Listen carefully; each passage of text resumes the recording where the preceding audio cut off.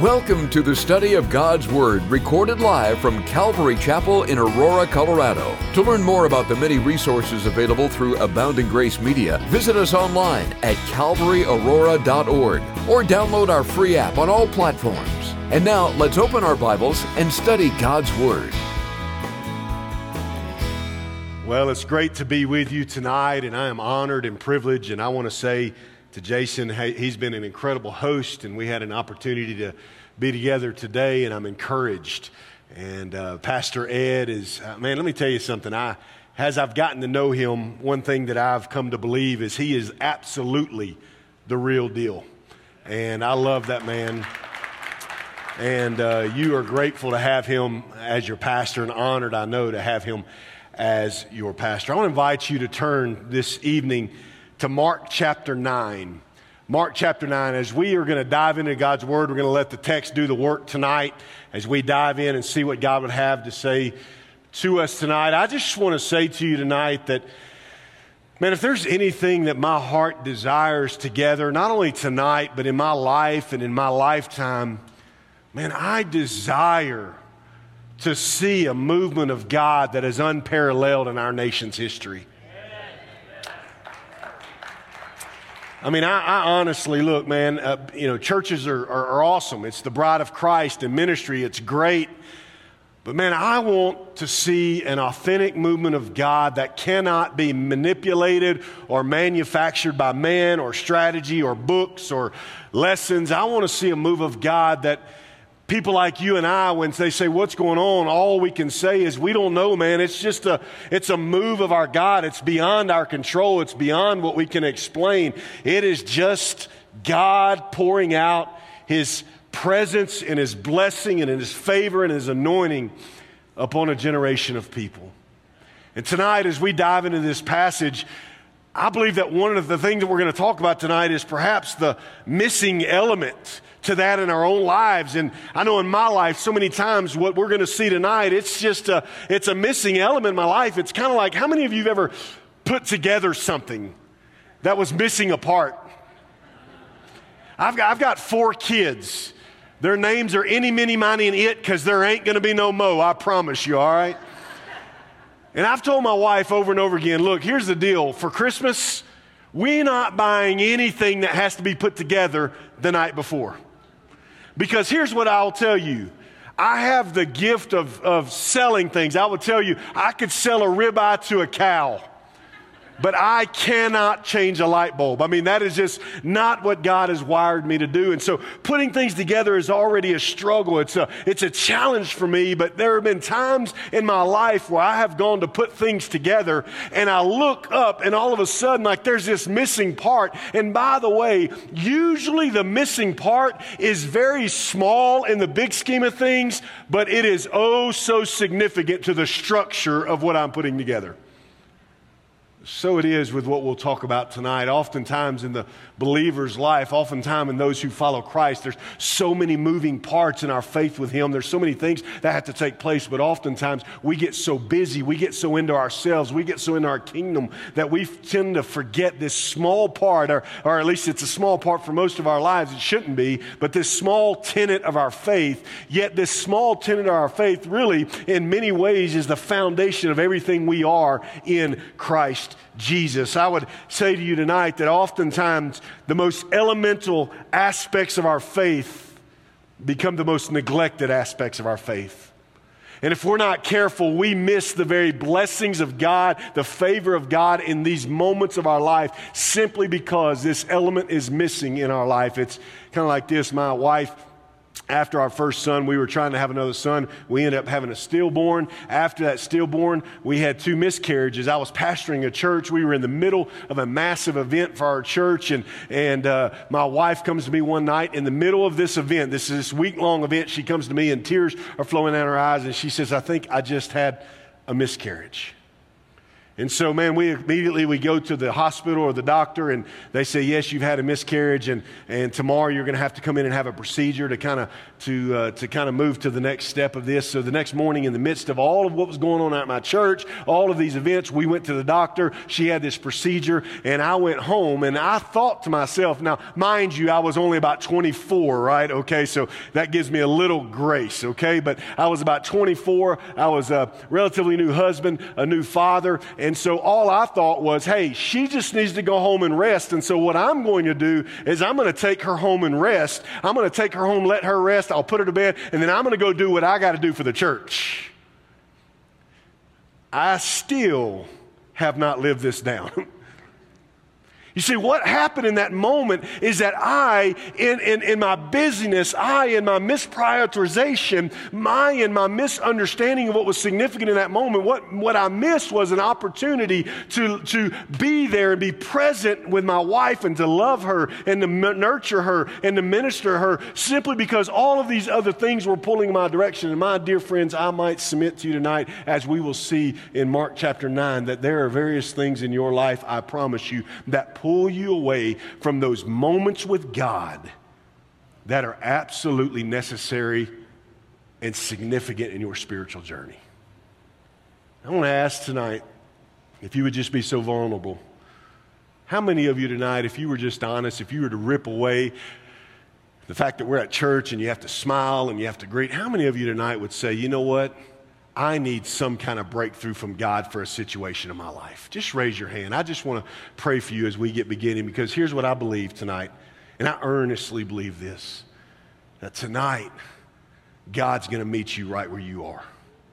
That God's not expecting you to try to manufacture this moment with Him. I believe that for those of you who raise your hand and say, I need some kind of breakthrough, whether it's physical or marriage or it's a relational, whatever it is, that God is going to meet you where you are tonight, and He's going to give you a key to your spiritual journey that could revolutionize and transform your life. Father, I pray by the power of your Holy Spirit that you would take the words out of your scripture, and Holy Spirit, that you would illuminate our hearts with these truths.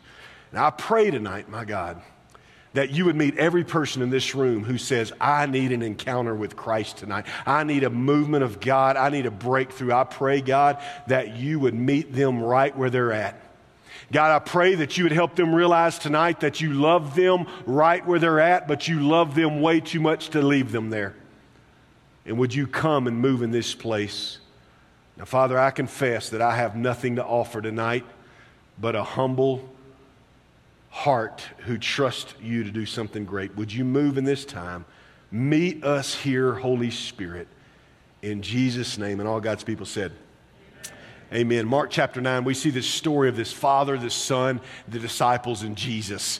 And in the midst of this passage, what I love about this passage is because it just continuously shows us how significant Scripture is and how relevant Scripture is to our life today. In this specific passage, you're going to see so many emotions take place. And what it does is shows us that Jesus, yes, He was God in the flesh, but Jesus walked among men who had struggles and problems and emotional issues. And in this passage, we're going to see anger, and we're going to see hurt, and we're going to see fear, and we're going to see doubt, we're going to see confrontation. In this passage, we're going to see hopelessness, and in this passage, we're going to see hope together. It's this incredible collision of all of these emotions, and out of the end of this story, we're going to learn one main theme tonight. And if you don't take anything away from tonight, please take this away. We're going to learn one main theme, and that is simply this: there are things in your life and in my life that can only be accomplished or experienced by earnest prayer. So that's the missing element in our life. It's not that we don't pray. I'm sure every one of us prays before meals, or we pray when we go to lay our head on the pillow at night, or we wake up and thank God for a new day. And here's the deal. I think those prayers are great, those exalting prayers, thanking God. But the truth of the matter is, I'm not talking about the more routine prayers. I'm talking about the missing element in my life so many times, and perhaps in your life, and certainly in the life of what we're going to see tonight, is a fervent, focused life of prayer. In Mark chapter 9, we encounter this man who has had his life turned upside down. It's a man who's walking through incredible, difficult situation. You might not be walking through something like he is tonight, but perhaps you're walking through something tonight that you say, I need a breakthrough. Mark chapter 9, beginning of verse 14. Let us walk through this text, let the text do the work. It says, when they came to the disciples, they saw a great crowd around them, scribes arguing with them, angry, arguing with them. And immediately all the crowd, when they saw him, they were greatly amazed. They ran up to him and they greeted him. And he asked them, what are you arguing about with them? And someone from the crowd answered him, Teacher, I brought my son to you. For he has a spirit that makes him mute, and whenever it seizes him, it throws him down, and he foams and grinds his teeth and becomes rigid. So I asked your disciples to cast it out. Pay attention to this. And they were not able. First thing I want us to understand tonight about prayer in our life is that prayer is most powerful when we're at our weakest. Prayer is often most powerful in our life when we are at our weakest moment, in that moment where we need a breakthrough, in that moment where it seems like we can't break through the issue or the obstacle. Prayer, my friends, is the most powerful when we are at our weakness. Why? Let's look at the aspects this man was going through in this passage. Look at what happens. The first thing we must notice about this man is that he had a lack of control of the situation. You ever felt like that? You ever felt like, man, I can't control the situation? And when the situation goes beyond our control, man, that is a scary feeling for us. We're used to controlling everything in our life. And so when something is beyond our control, what in the world are we to do with that?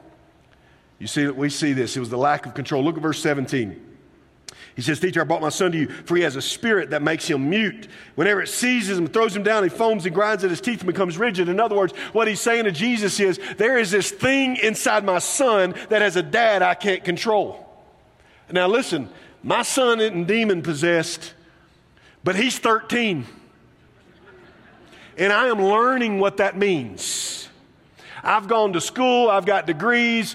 As Pastor said, I've written a book, I've pastored churches, I've done this, I've done that, and I've been to seminars, I've listened to books on tape, and let me tell you something, no one has ever taught me in my life how to wake up a 13-year-old and remain godly the rest of the day. It's like, where did you get this attitude from? It's like from one day to the next, like he has this supernatural wisdom and I've lost any kind of life experience. I understand because there are times, listen, I'm just going to be honest, there are times I look at my son, I think to myself, what am I going to do? I can't control his attitude. This father was in the midst of despair. There was a demon. There was a spirit within his son, and he was beyond control. And my dear friends, we see as we continue on, look at verse 18. It throws him down. He foams and grinds his teeth and becomes rigid. So I asked the disciples to cast it out. Listen, and they were not able. So again, it's beyond his control. It's beyond the disciples' control. Look at verse 21. Jesus asked this question. How long has this been happening to him? Verse 22, it says, it has often cast him into the fire and into water to destroy him. Think about this in the heart of a parent. Your son, your daughter, it has this thing controlling them. And not only is it causing them to seize and to be mute, but worse than that, it's causing him to throw himself into the fire, to throw himself into something that destroys his flesh and his body. Can you imagine as a father what it must feel like for this man who is living beyond his control? You see, there's a lack of control in his life. There's a second thing, there's a lack of ability. What do you mean? Look at verse 18. Whenever it seizes him, it throws him down. He foams and grinds his teeth and becomes rigid. I asked your disciples to cast it out. So in other words, this father, as much as he had learned how to be a father, he's not learned how to cast out a demon. Not only was it beyond his control, but it was beyond his ability. He did not have what it was in him to take this spirit out. So he goes to these men who are disciples of Christ, and yet they can't even cast this demon out, this spirit out. So we see there's a lack of control. We see there's a lack of ability. But also pay attention, look at verse 18 when it says this, I asked your disciples to cast it out and they were not able. Therefore, we understand that now the Father has looked at other people to solve the problem. He has realized I can't do it. He has realized it's beyond my control. Now let me go see if I can find other people to solve the problem. Simply said, the Father was depending on the actions of others instead of praying himself.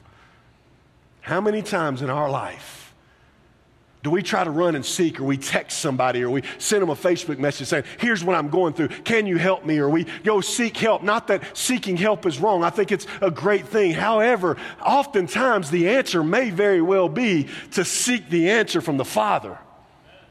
It may very well be not to Google it, but to pray about it. You see, we see there's a lack of control. We see there's a lack of ability. We see that there is a lack of prayer. See, the Father wanted someone else to act upon it, but let me show you one other thing we see in this man's life. There's a lack of faith. Look what happens in verse 21. Jesus says, how long has this been happening to him? And he said, from childhood. And listen to what he says, and it's often cast him into the fire and into the water to destroy him. But if you can do anything, have compassion on us and help us. Now, there is a monumental mistake that just happened in the heart of this father. Listen to what Jesus says. And Jesus said to him, if you can. You see, what happens is there's a lack of control, there's a lack of ability, there's a lack of prayer, and then we see in the Father's heart, there's just a simple lack of faith. He is at his wit's end. He doesn't know what else to do, and he simply goes to Jesus, this one that he has heard has healed the sick, the one that he's heard raised the dead, the one that he's heard all these miracles are taking place. And here's what he says to this man who everybody tells him has done all these things. He says, if you can. And watch this. Here's what I want you to understand tonight. Jesus calls it out.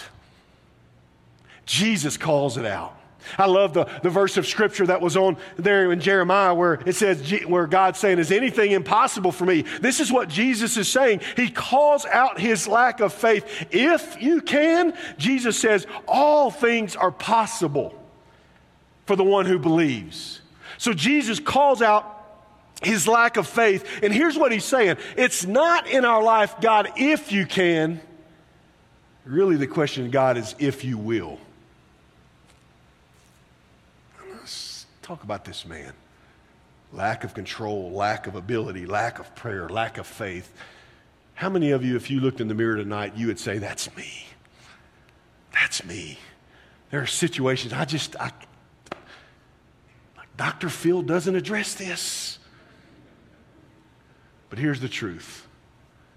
It's in those weakest moments when we don't have control. It's in those weakest moments when it's beyond our ability. It's in those weakest moments that prayer becomes the most powerful times in our life. My dear friend, whatever you're going through tonight, here's what I want you to know and understand. That it's in your weakness that he is made strong. It is when you are at rock bottom that you realize if you're a child of God, your rock bottom is no further down than the palm of the hand of a sovereign, loving God. You see, prayer is most powerful when we are at our weakness. The second thing I want us to see is in verse 23 and 24. And Jesus said to him, if you can, all things are possible for the one who believes. And immediately the father of the child cried out and said, I believe. Help my unbelief. Now, that would seem in some senses like it's an oxymoron, wouldn't it? I believe, but yet help my unbelief. But no, my friends, that's not. Let me show you what this is, what this man is saying to Jesus. And the second thing we understand tonight is not only is prayer most powerful when we are at our weakness, but prayer is most persistent when it's supported by a strong faith. You see, what we need is in our prayer life is to be persistent. It's to continuously go before the throne of God and say, God, I believe, God. I believe that you can. I believe that you can. I trust that you will, but I believe that you can. We see there's a couple things about this statement he makes. The first thing we see is that it's a declaring statement. What is that declaring statement? I believe. Jesus, I hear what you say. You're saying if I believe anything can happen, that everything's possible. And he looks at Jesus in the eyes and he says, I believe.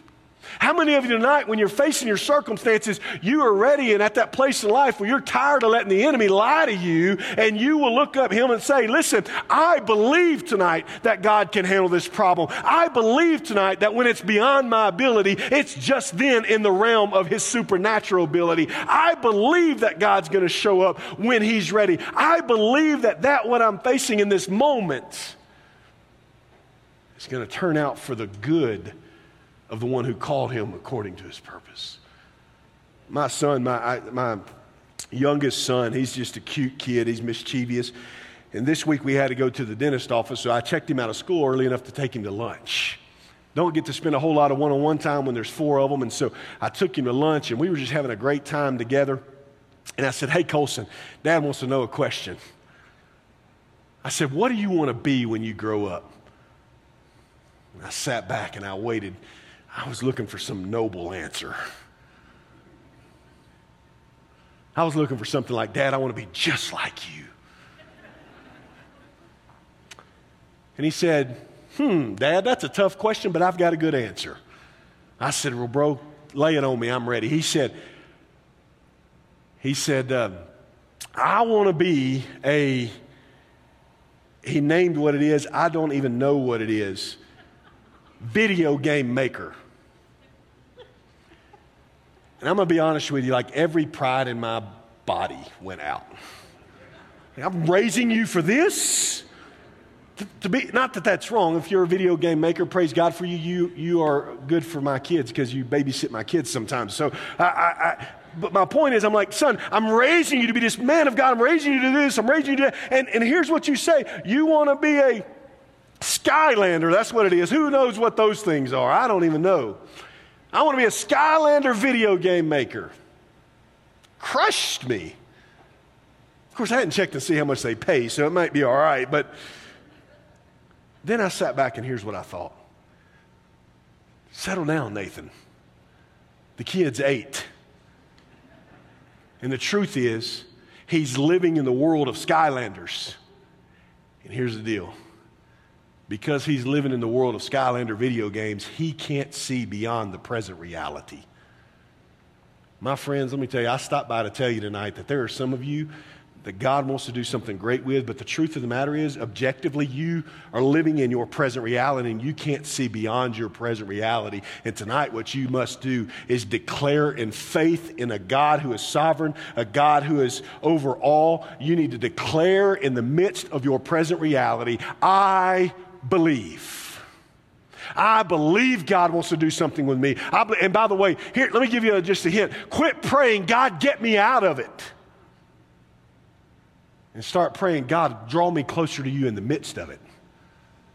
You see, our lives change when the prayer is not, rescue me, get me out of it, make my life more convenient. You see, what happens is our life is drastically and dramatically changed when we pray, God, whatever it takes for me to walk closer with you, that's what I want. That's the space I want to live in. So God, not get me out of it, but God, draw closer to me in it. And I'm going to tell you something. If you're walking through a crisis tonight, hear me tonight. God's voice echoes loudest in the valley. Let me also tell you something. The enemy is a liar. According to John, when he speaks, he lies. That's his nature. He can do nothing else. And what? The mind is the devil's playground. And if you let him in, he'll have a field day. You got to draw close to Christ in the midst of this. You see, we see this man, he makes a declaring statement. I believe. Well, wait a second. Then he turns around and says, help my unbelief. Isn't that the opposite? Isn't it an oxymoron? No, it's not. Here's what he was saying. I declare that I believe, and then I depend on you to help me remain there. Because truth of the matter is, all of us know that God is sovereign, and there is a part of us as a follower of God, as a follower of Christ that says, I believe, but tomorrow morning when it's knocking at your door, we've got to have a dependence on God to help us remain in that place in our faith to say, I believe. Look what happens. There's a declaring prayer. He says, I believe. There's a dependent prayer. He says, help my unbelief. Abraham Lincoln says this, I've been driven many times upon my knees by the overwhelming conviction that I had nowhere else to go.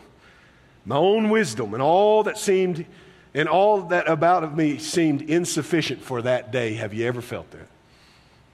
So whatever you're facing, here's what I need you to do tonight. I need you to muster up the courage to say, I serve a God that absolutely nothing can stop.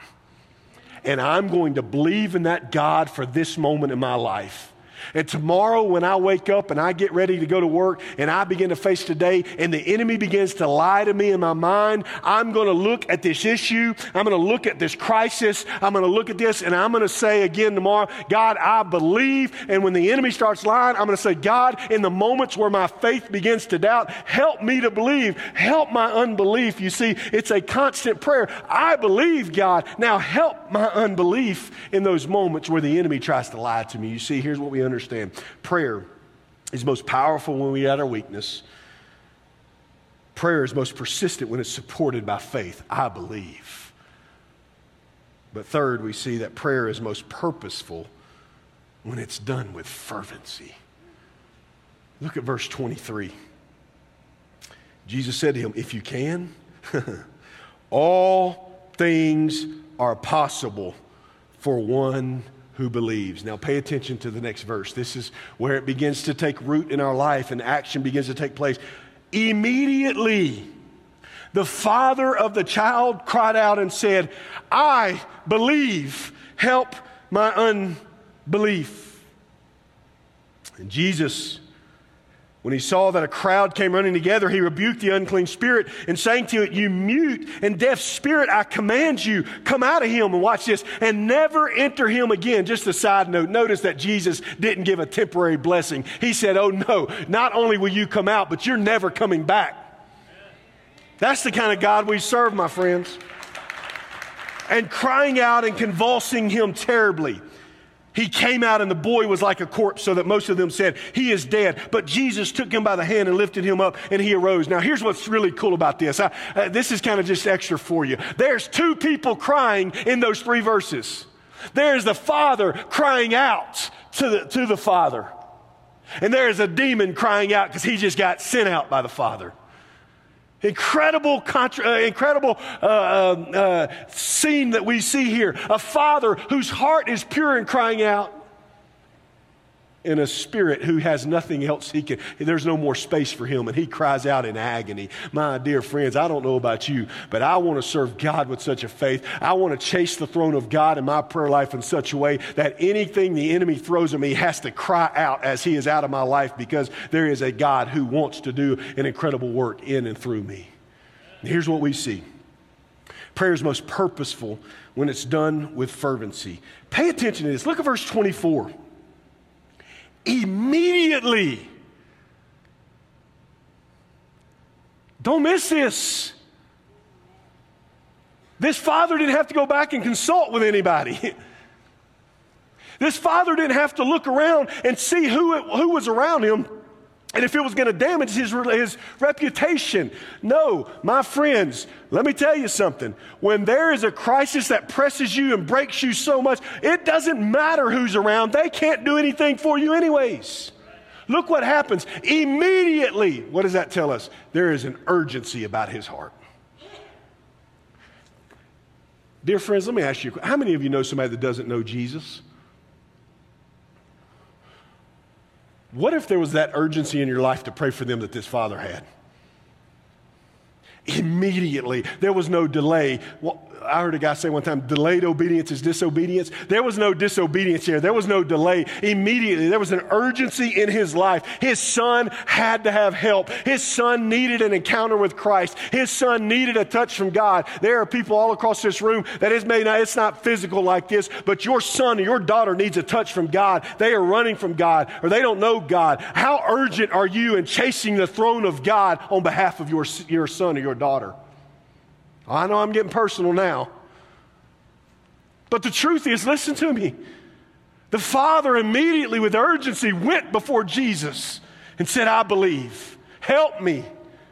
I need you. You see, there was an urgency about his plea. There was also a desperation.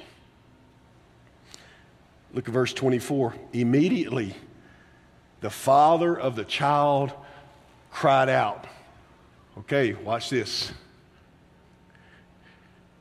he didn't go have silent prayer.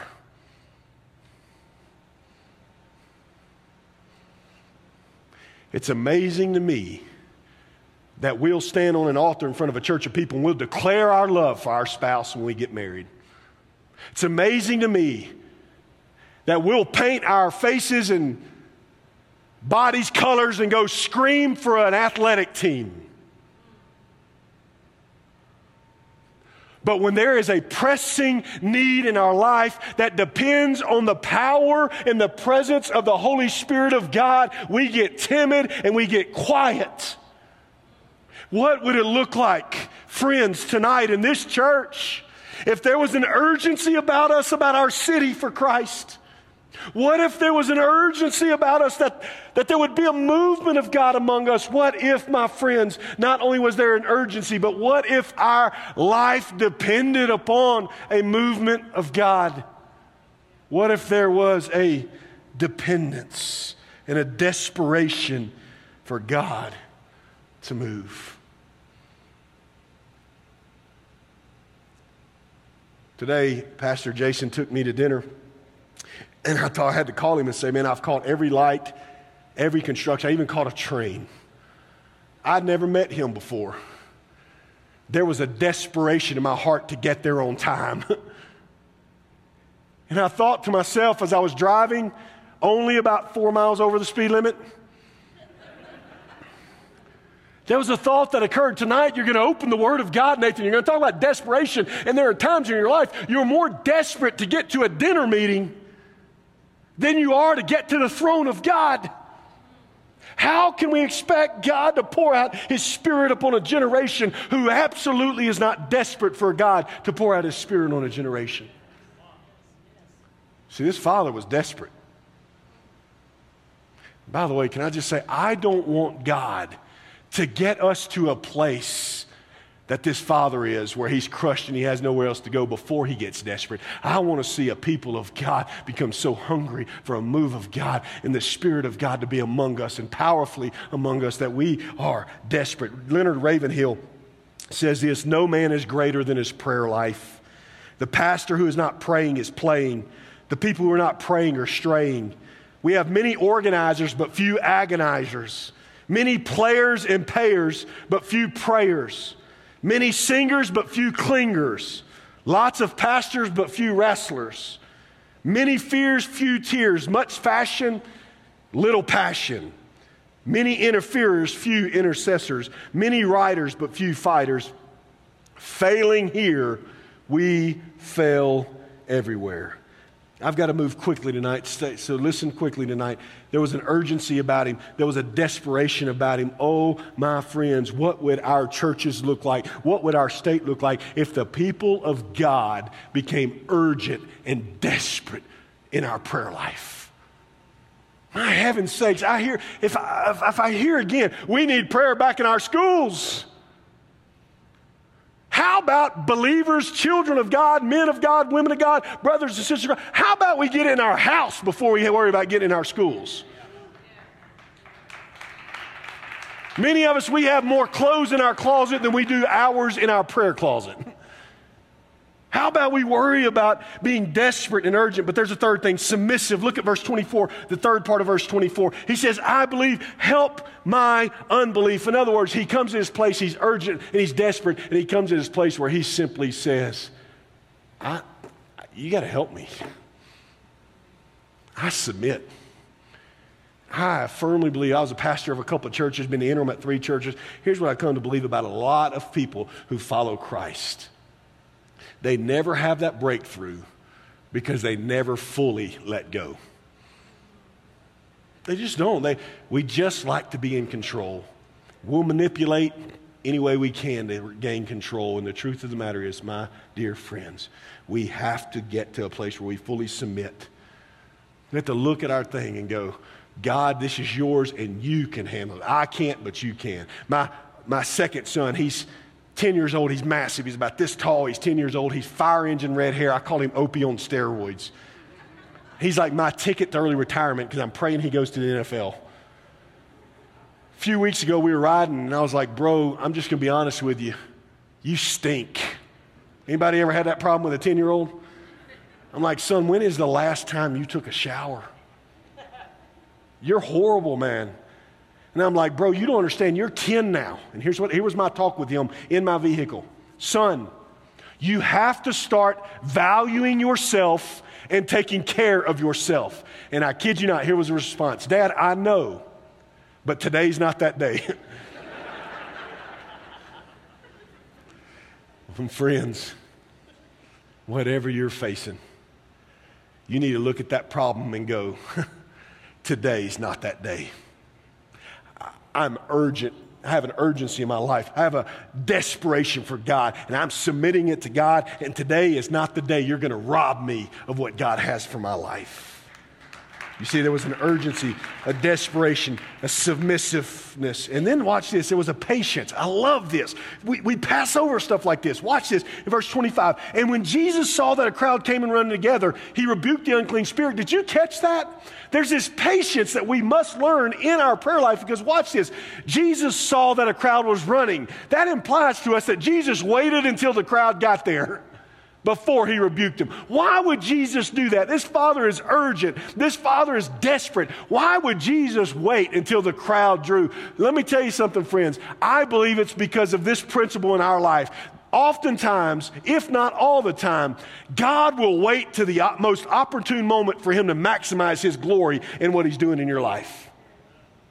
Jesus could have done it immediately, but he saw people were running there. He saw people were going to witness this, and so Jesus waited. Same thing with Mary and Martha, remember? If you would have been here in the death of Lazarus, Jesus waited to the right opportune moment to maximize his glory in this man, in this child's life. Oh, my friends, if God has not answered your question or your prayer, it does not mean he is deaf to what you are praying. It just means it's not time for him to maximize his glory in your life. By the way, when God says no, most of the time it's for a greater yes later. So understand this. God's not immune or deaf to your cries. Oswald Chambers says this: we tend to use prayer as a last resort, but God wants it to be our first line of defense. We pray when there's nothing else we can do, but God wants us to pray before there's anything we can do. Most of us would prefer, however, to spend our time doing something that will get immediate results. We don't want to wait for God to resolve the matter in his good time, because of his idea of good time is seldom in sync with ours. Oh, my friend, here's what you have tonight. You have the power to have a faith in a God that nothing can stop. You have the power to have a sense of urgency and desperation in your heart. You have the power to fully submit it and say, let go and let God take it. And you have the power to wait on God and be still and know that he's God, and know that God is working in your life. And the truth of the matter is, here's what we don't have. We don't have the power of the timing, but we have a direct line to the man that creates the timing. There's a understanding of prayer is most powerful when we're at our weakest. Prayer is most persistent when it's supported by faith. Prayer is most purposeful when it's done with fervency. By the way, I just have to say this, and I'm on a really short time period, but I just have to say this. Why is it, my friends, that when we find a new recipe or we find a new something we like, we'll call friends and say, you got to check this out. We're excited about it. I mean, how many times do you click on Facebook every day and see somebody selling some kind of pink drink or essential oil or something? And they broadcast it proudly, but yet when we go before the Lord, look, the Bible says that God does not sleep or slumber. But I've heard some prayers that would sure tempt him. I'm just telling you.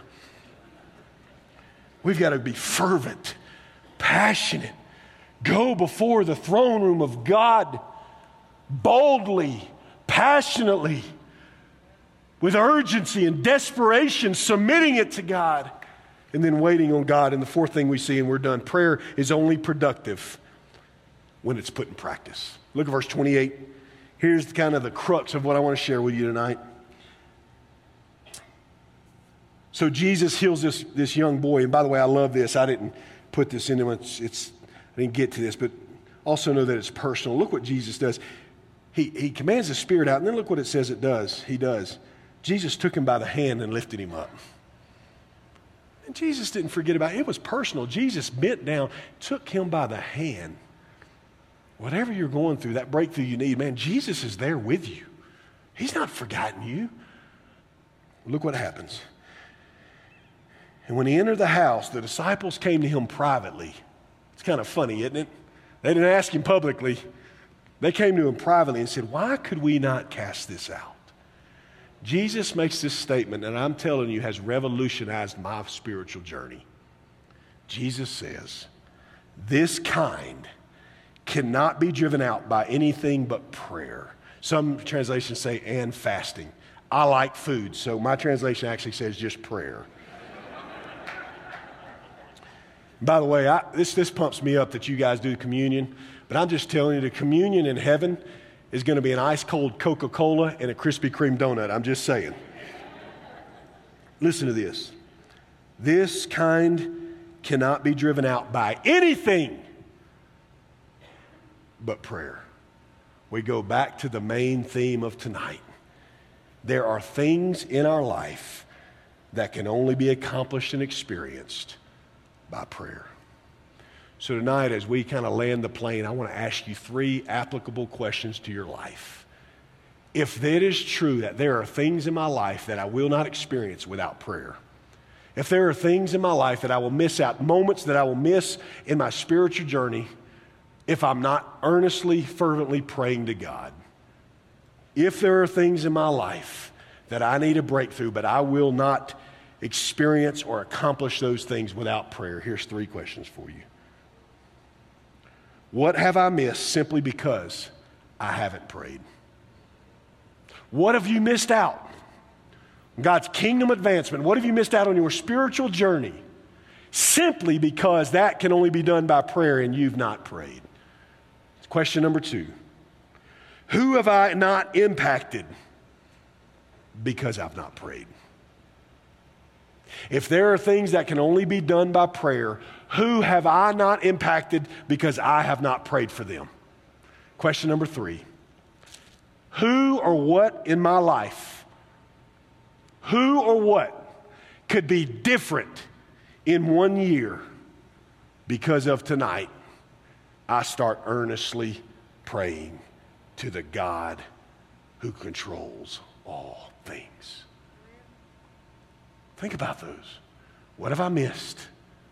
You see, because here's the truth of the question. The absence of prayer could likely lead to the absence of God's blessings in my life. What have I missed because I haven't absolutely sold out to my prayer life? Who have I not impacted because I have not prayed? That's scary, by the way. And who or what's going to be different in 1 year because I start praying? Would you pray with me? Every head bowed and every eye closed tonight. Real quickly, very simply. If you're here tonight and you've never given your life to Jesus, maybe you stumbled in, maybe you've heard things on the radio, you came in, or you've seen it on Facebook or online, and you've come in tonight and you don't know Christ. My friend, John 17 gives us a picture that Jesus prayed for the lost. He says, I pray this not only for the disciples, but for those who will believe. In other words, tonight, right where you are, you must stand in this understanding that Jesus prayed for you. Jesus prayed for you. If you don't know him, he's prayed for you to come to know him. And tonight, I want to give you the great news that, man, all that you've ever done, anything you've ever done can be forgiven, forgotten. The Bible says, cast as far as the east is from the west. If you bow your knee and your heart to the Lord Jesus and say, I want you to take my life. I want you to lead me, and I want to surrender to you. If you're here tonight and you've never given your life to Jesus, and tonight you would simply say, Nathan, I'm at a place in life, I need this breakthrough, and I hear tonight Jesus is the only way. I've never fully surrendered my life to him. And tonight I want to do that. Nobody's looking around. I want to pray for you. Would you just slip up your hand very quickly and put it down all across this building? Maybe you just slipped in. I've never given my life to Christ. I see your hand. I've never given my life to Christ, but tonight I want to. Tonight is my night that I surrender my life to Jesus. If that's you tonight, would you just, there's nothing special about what I'm going to say, but the Bible says whoever believes in his heart and confesses with his mouth that Jesus is Lord shall be saved, that there's nothing you can do that at that point would separate you from the love of God. If you were here tonight and you would say, tonight I stumbled in, I came in, and tonight I want to give my life to Jesus. I want to wholeheartedly surrender and make him Lord of my life. Just repeat a prayer that goes something like this. Dear Jesus, I've messed up. I'm not worthy of your forgiveness and your mercy. But tonight I hear that you can change lives. Tonight, I'm asking you to forgive me of my sins. I'm asking you to come into my life, and I'm asking you tonight to be Lord of my life. I surrender my life to you, and I'm going to commit tonight to following after you. Thank you for saving me. If you prayed that prayer tonight, let me tell you what the Bible says. The Bible says that any man who is in Christ is a new creation. The old is gone, the new has come. If you're here tonight and you just prayed that for the first time, you said, Jesus, I surrender. Take my life. I follow you. The Bible says everything you've ever done has been cast as far as the east is from the west. It says that you are a new creation, my friend, a new creation. The old is gone, the new has come. Congratulations, it is the best day of your life. Jesus boldly went to the cross. Here's what I want to do. I'm going to ask you to do me a favor. In just a moment, we're going to stand. There's going to be pastors down here in front. I'm going to ask you to take a bold step if you prayed that prayer. And I'm going to ask you to come take one of these pastors by the hand. And here's what I want you to say. I gave my life to Jesus tonight. Now what? They're going to take you and help you through the next steps of what that looks like tomorrow. Just simply come up and say to them, I gave my life to Jesus. Now what? For those who are believers in Christ, and I asked you earlier if you need a breakthrough, would you come to this altar and just get on your knees? There's nothing special about it. It's carpet, for heaven's sakes. But all throughout Scripture, we see the altar was a place where God met with his people. Because his people came down and they laid it down at the altar, and symbolically it was saying, God, we can't handle it, but you can. And my dear friends, would you come tonight? If you said, I need a breakthrough, would you come tonight and would you get on your face before God? And would you begin to cry out to God with urgency and desperation, saying to him, I believe that you can handle it. God, I'm going to surrender it to you. Would you do that tonight? If God's burdened you tonight, that tonight would be the first time in a long time that you said, I believe. Whatever God's saying to you, man, there's going to be pastors down front. We don't want to have a time of response just to have a time of response. However, the Holy Spirit's dealing with us tonight. He's in this place. Maybe you have a son and daughter. Have you urgently and desperately prayed for them? Maybe you need to be the first down here and just beg God for a movement of his Spirit in your children's life. Father, I pray by the power of your Holy Spirit that you would move among us in a way that only you can do, in a way that brings you honor and glory. In Jesus' name, let's stand. If God's speaking to you, man, there's pastors down here. They'll pray with you. If you gave your life to Jesus, I'm asking you, be bold enough to come take one of these men by the hand and simply say, I gave my life to Jesus. Now what? As we sing together, may God pour out his Spirit upon our hearts tonight. We pray that you've been encouraged by this Bible study delivered live from the sanctuary of Calvary, Aurora. For prayer or a copy of this study, call us at 877-30-GRACE. That's 877-304-7223. Or visit us online at calvaryaurora.org. Be blessed as you worship Jesus this week.